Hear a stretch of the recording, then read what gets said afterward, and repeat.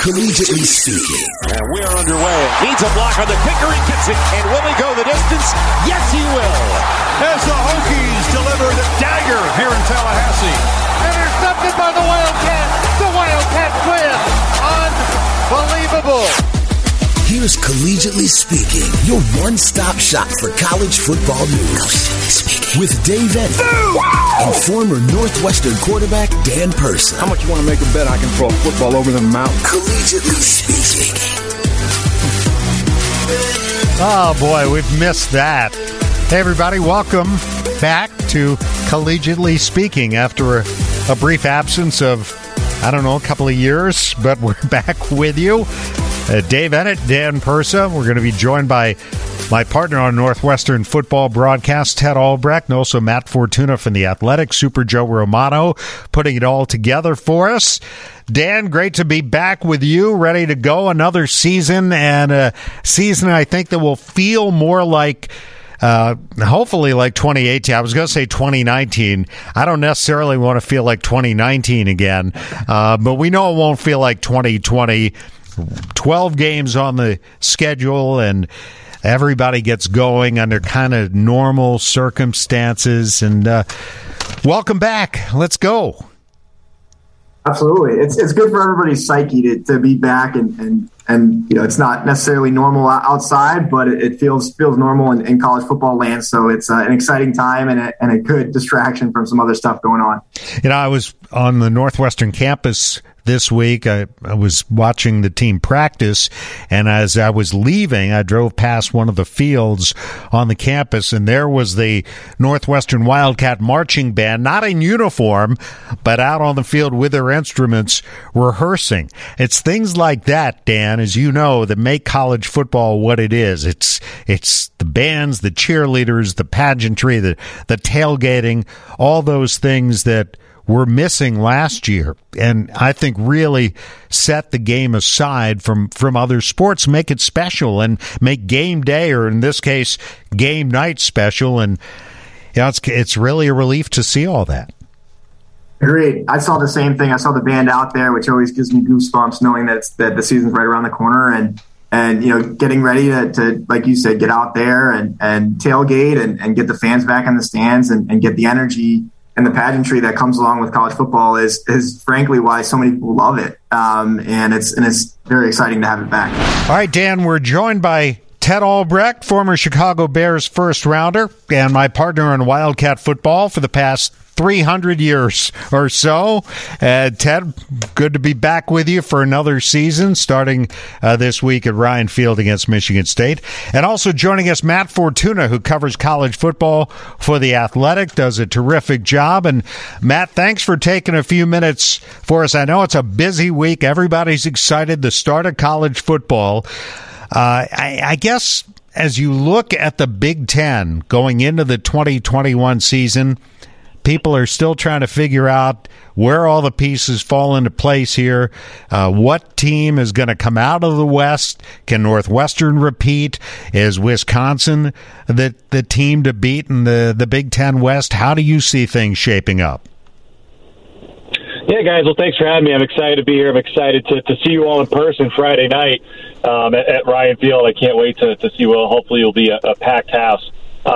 I think this is as hard of a year to forecast in the Big Ten as I can remember. I mean, when you look at last season, and not to take away from the success that Northwestern and Ohio State had, I just think last year was such a disjointed season for the conference that I don't know how much we can use 2020 as kind of a basis for predicting for how 2021 will unfold. I mean, I know Indiana's kind of the flavor of the month right now. We'll see. I think Tom Allen has that program building in the right direction, but I think that division's also so difficult that they could definitely finish off with a worse winning percentage than they did last year. I also think Penn State is a team that got bad luck with a bad call in the opener against Indiana last year, had a couple opt-outs, and they did win their last 4 games, but they started out 0-5. It just did not look like the Penn State team that we're accustomed to seeing in recent years. So I'm as curious as anyone else to see how things unfold. I mean, Northwestern's won 2 of the last 3 division titles, and in the one year they didn't win it, they went 3-9, and now they're starting the same quarterback that they started during that 3-9 year, albeit with a new or different offensive coordinator in Mike Pajakian. So a lot of questions. I think those questions only got amplified by the small sample size we got this past Saturday when we saw Brett Bielema use his debut with a backup quarterback, nonetheless, to extend the misery of the Scott Frost era in Nebraska. So I'm excited. It's really open season right now, and I can't wait to see it started.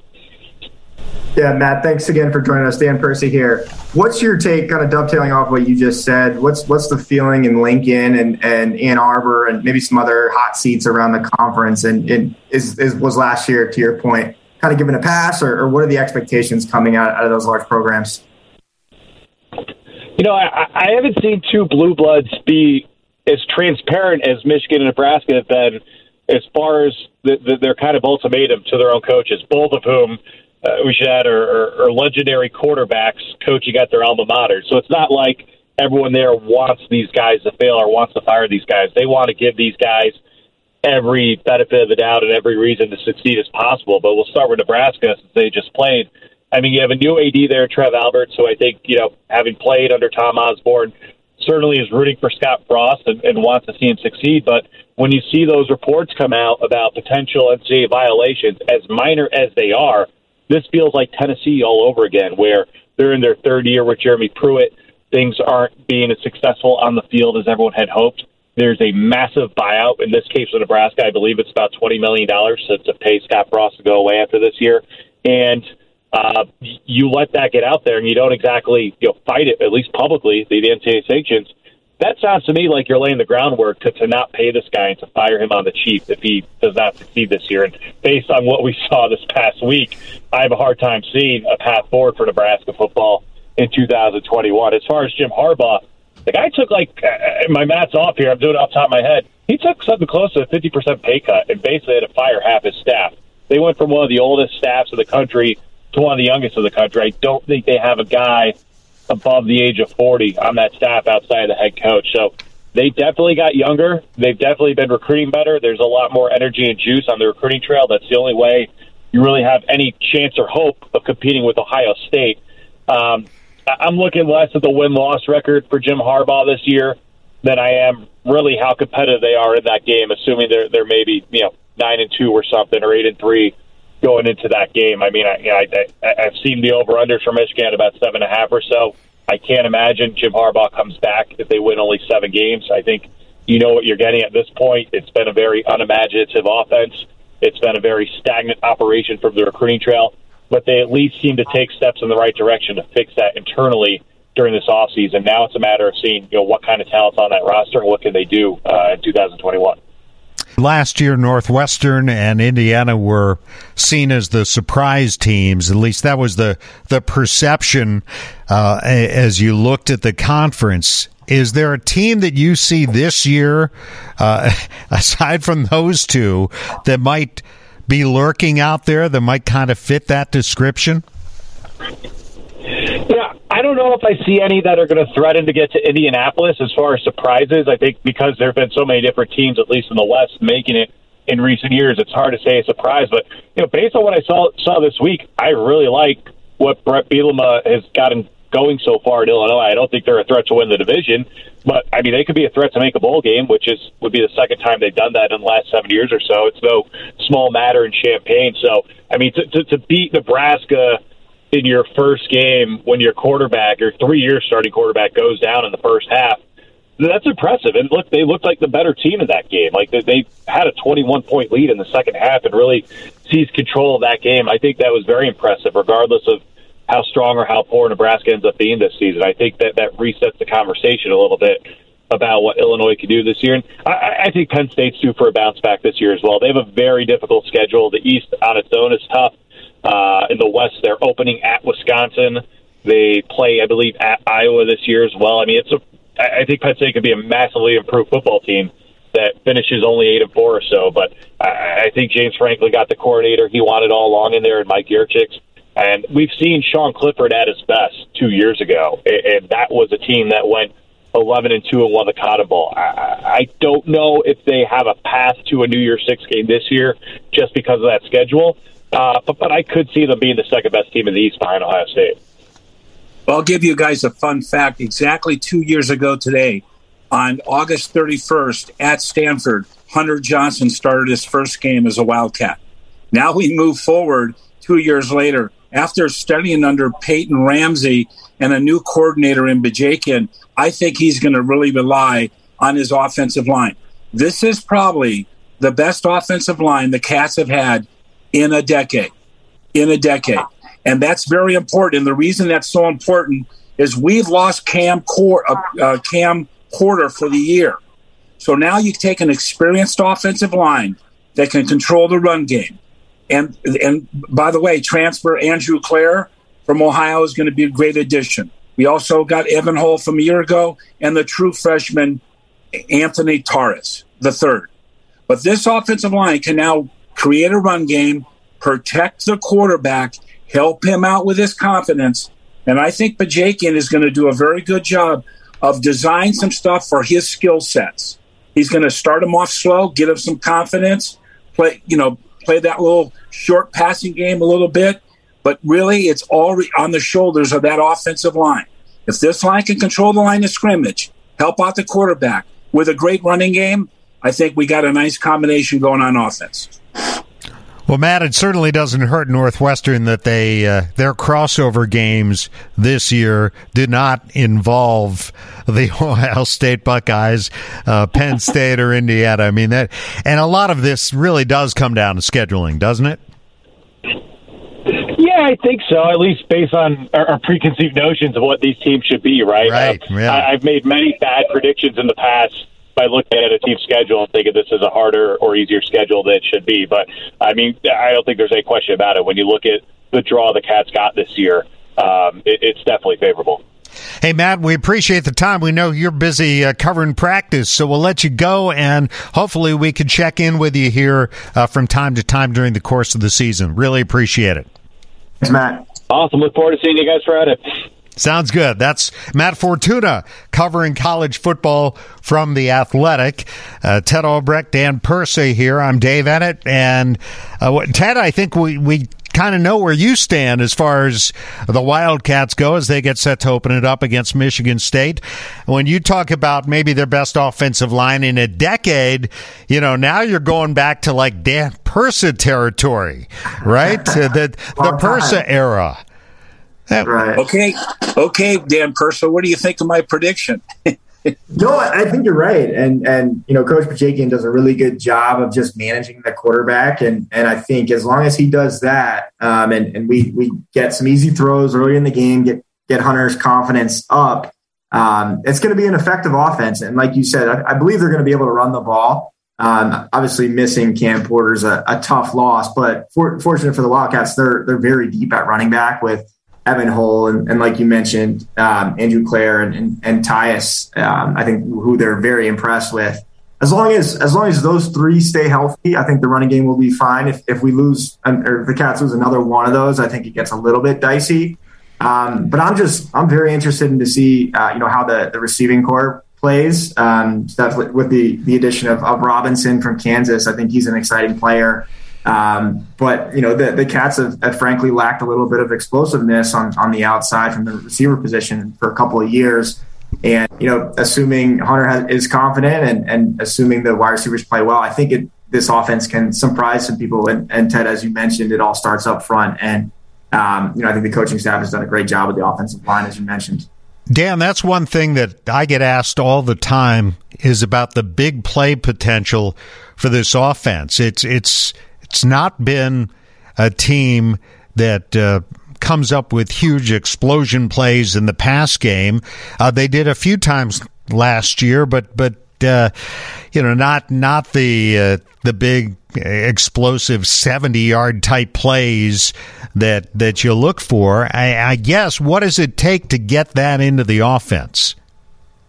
No, I think it's just it's really a function of designing and throwing those plays, right? I was at practice a couple times in the offseason, and I think they're definitely focusing on pushing the ball down the field a little bit more than they've done in the past. Because as we know, college football lives and dies on big plays, whether that be turnovers or explosion plays from the running game and the passing game. I just think, you got some more confident wide receivers now with Bryce Kurtz and Stephon Robinson and Genson Hooper Price that I think can, GHP specifically has some big playability because he's a bigger guy. So I assume that, early in the game, you're going to see kind of like last year with Ramsey, Bajakian and get Hunter comfortable with some moving the pocket, short passing game, just get his catches and confidence up, and then I think from there, as the game progresses, take some more shots downfield because while Hunter did struggle a couple of years ago, he's one of the more talented guys to throw the football there. In a while, probably since Clayton, and maybe even right there with Clayton. So I think he's got all the arm talent in the world. And, if his confidence comes along, it could be something where we see a lot more, down the field passes. Ted, we know where you stand on the offensive line. So let's flip it to the defense here. I think we all feel pretty confident in this defensive line. Even though, you look at guys they've lost over the last couple of years, Joe Gaziano, Ernest Brown, they get a guy in Samdup Miller coming back this year who opted out last year. They've added a couple of transfers to the defensive line, and that's where it starts for this defense. So give me your thoughts on how this defense can overcome the loss of Patty Fisher and Blake Gallagher and Greg Newsome from that defensive unit. Well, Dave, that's a very, very good question because Coach O'Neill is his first year as the new defensive coordinator, and I think that things are going to kind of stay the same in the sense that 75 of the old defense will stay intact, but he's going to bring some new flair, which represents a 25% change. I think he's more of aggressive with his policies. I think you're going to see more blitz packages. And I think they're going to try to get after the opposition a little bit more. But, it's not Jakes and Joes. It's Jakes and Joes, not X's and O's, man. The guy's got to perform no matter who's calling the plays behind you. And I think when you talk about that defensive line, Dave, you also have to talk about the linebacking crew. And I think a guy like Pete McIntyre, who has really sat behind for the last 2-3 years and played beautiful special teams, he has waited his turn. And now he's going to play for those linebackers you just named that have gone, and he's going to have to step in and do the job. Also, Cleve Jones, number 44, is another linebacker that's been waiting a long time. And then the other brother of Gallagher, Bryce Gallagher, is also going to have to step up. So there's a lot of this firm called 2.0 from a year ago, the Irish firm. Now it's a new firm, and let's see if they can support, that defense. So does Chris Bergen become senior partner now of the law firm? How does that work? Senior partner and moved up from COO operating officer to CEO. That's good. That's good.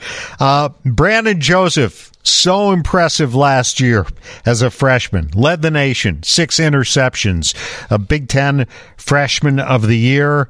And I heard him say something on the media call this week, which I thought really rang true, and I think you kind of hear it over and over again, Dan, and that is he played his first season actually getting to play. He played in front of empty stadiums, and he made all these great plays, and he didn't have fans there to cheer him on. And he said it was kind of sad, which I think as a player you can relate to, right? But I've got to think that being back in the stadium with fans in the stands and a home crowd, that's really going to be more of a factor than it would be under normal circumstances. And Lord knows this has been anything but normal. No, I agree. And I agree. I think, I feel bad for the players last year. Ted and I were talking before the show. I couldn't imagine throwing a touchdown or making a big play and just looking around to empty stadiums and the sideline going nuts for me. It would be surreal. So I think, all things considered, they did a great job of creating their own juice and pushing things forward. But yeah, I think it's a huge, just a jolt to your adrenaline, right? And, the folks that have played understand what that means to your game, especially on defense. You get an extra half step, another half inch in that vertical. some crazy things happen when the fans are in the stands and you just have that much adrenaline flowing through your veins, which I'm sure they did and Brandon did last year. But it's something that could just elevate his play even more. The one thing you worry about is you don't want him to get too excited and too overwhelmed and get out of his comfort zone and take too many risks. But I don't think that's going to happen. But the back end of this defense is exciting, and I think starting with Brandon Joseph. I was talking with some of the folks at Northwestern yesterday, and they really feel like they have 3 starting cornerbacks and 3 starting safeties. So that would start, on most programs in the Big Ten. So I think they're very confident, up front. They're very confident in the back end, confident in Pete McIntyre and Chris Berg. And I think the Mike is, and as Ted alluded to, it's just a little bit of a question mark. There's a lot of talent there, but not a lot of experience. So I think both of those guys. Both Gallagher and Jones have a lot of talent, but there's no substitute for playing. So that's something to definitely keep an eye on because that's a centerpiece of this defense. All right, Ted, I know we got to spring you here, but just a final thought. Give us a guy that you are really anxious to see on the football field in this game against Michigan State. Well, I think A.J. Hampton. A.J. Hampton is really taking off and stepping into the shoes of Newsome, who obviously was a top number 1 pick last year in the NFL draft. And I think he's going to lead that secondary. And I think he and Joe Spivak, those 2 guys got more juice than anything, but he's going to be in a real leadership role. He's going to be in that secondary, and they're going to be tested in this very first game against a very good receiving core of Michigan State. And he knows that. And he talked about that this week. So I think A.J. Hampton is going to have a great year. He's going to bring the spark to that secondary, and they're going to need his leadership. See, I thought you were going to say Joe Spivak first. So, being your favorite interview of all time, perhaps, and except for Dan Persa. I mean, I don't want to leave him out of the conversation. I was probably a little dry for Ted. Persa is my favorite player of all time, Dave, in 28 years of doing the game. There you go. There you go. All right. Hey, Ted, we'll talk to you on Friday. How about that? Okay, boys. Thanks a lot. Okay. Thanks. Well, Dan, I don't know about you, but I'm glad that we're getting back to the season. And look, things are anything but normal in the world right now, but there is sort of a sense of normalcy around college football compared to where we were this time last year. We didn't know what was going to happen. And here we are now. It's Labor Day weekend, traditionally the time that the games begin. And to have a Friday night game at home, even though I'm a big proponent of playing college football on Saturday, playing high school games on Friday, I think everything's a little different. Labor Day, people have schedules, they're traveling, whatever. And I think in this particular case, I kind of like the uniqueness of it. And I like the idea that the Wildcats and the Spartans in this case are pretty much, aside from a few other games, going to have the national spotlight to themselves. No, I agree. I think it's a great way to get things started and agreed on giving the Friday night a pass for the first game of the year. I think there's going to be a lot of excitement, and hopefully a lot of fans are comfortable showing up. And I think the Spartan faithful will be in full force. So I think at the end of the day, it'll be a pretty good atmosphere. I'm just excited to be there as a fan and continue to watch the game and support Northwestern. It's like you said, anything but normal right now, but obviously more normal than we were last. You and I were both out at practice, and you mentioned Hunter Johnson's talent. Physical talent, that's not been an issue with him. You've watched him develop. You saw him play in 2019 when he opened the season as the starting quarterback for the Wildcats. What does he need to do to take the step that everyone's expecting of him?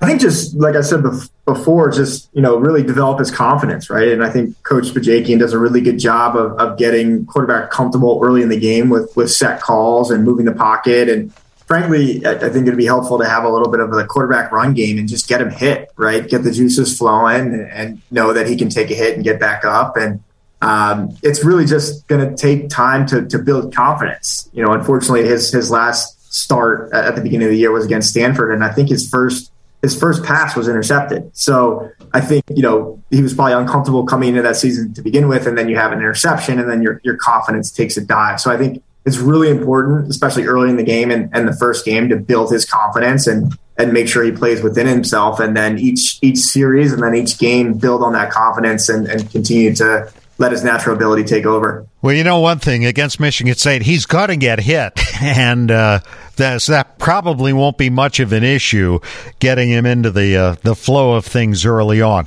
One of the highlights of this podcast, Dan, is Super Joe's Pick of the Week. As Super Joe Romano is here, he's going to take us through some of the key games this week and the lines and what we can expect on this week 1 of the college football season. All right, what you got, Super Joe? Hey, how we doing, boys? So I think my least favorite week, besides it actually coming back and being college football season again, is picking week 1 games. So I actually have 2 season win totals, and then obviously I'm going to pick the Northwestern game. Okay. So I like the Minnesota over, which right now is at 7, and they get off to a tough start hosting Ohio State on Thursday night. But after that, it's mostly home games. They play on the road against Iowa. They're on the road against Indiana, who I think is overrated. I like that for plus money. And then my Michigan Wolverines, as Matt was talking about earlier in the podcast, I do not like them to get to 8 wins. I don't know if that means the end of Harbaugh, but I do think Michigan has trouble, not getting to bowl eligibility, but I don't think that they will reach 8 wins this year. And then Northwestern at home Friday night, laying 3. I think that's a blowout. It's a game where you got to get back. You're playing Michigan State. It's a revenge game of sorts, and I love that Brandon Johnson won the starting quarterback job. Yeah, Hunter Johnson. I'm sorry. Hunter Johnson is. We'll see. We'll find out early, and of course, Ryan Helinski, Andrew Marty they're waiting in the wings, but.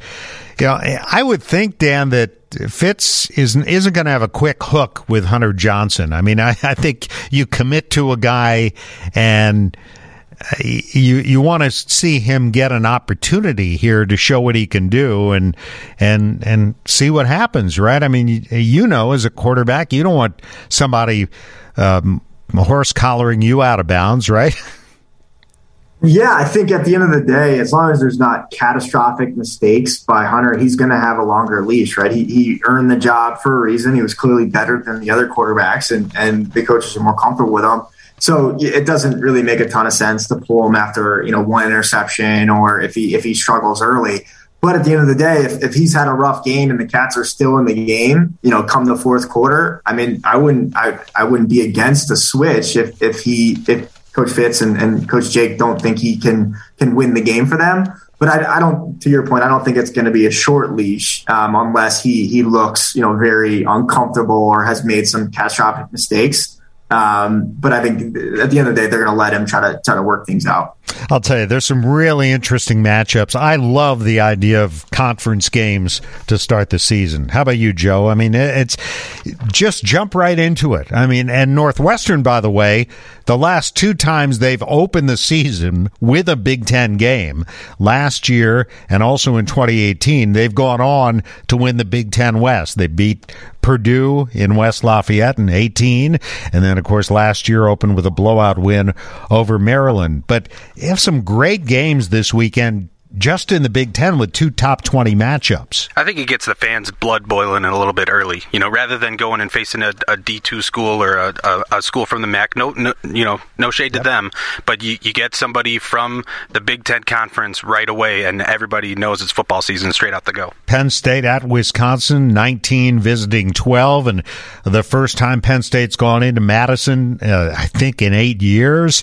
Indiana at Iowa, 17 versus 18 in that one. And plus a test for Ohio State on the road on Thursday night at Minnesota. So should be a great opening weekend. And a reminder, we're going to be with you every week. We'll get these podcasts up on Tuesdays and as long as we hold together here physically.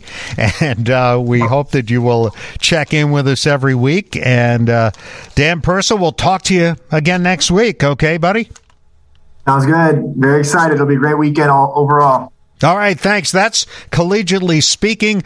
Thanks, everybody. Thanks to Joe Romano. Thanks also to Matt Fortuna and to Ted Albrecht. I'm Dave Ennett, and we'll talk to you next week.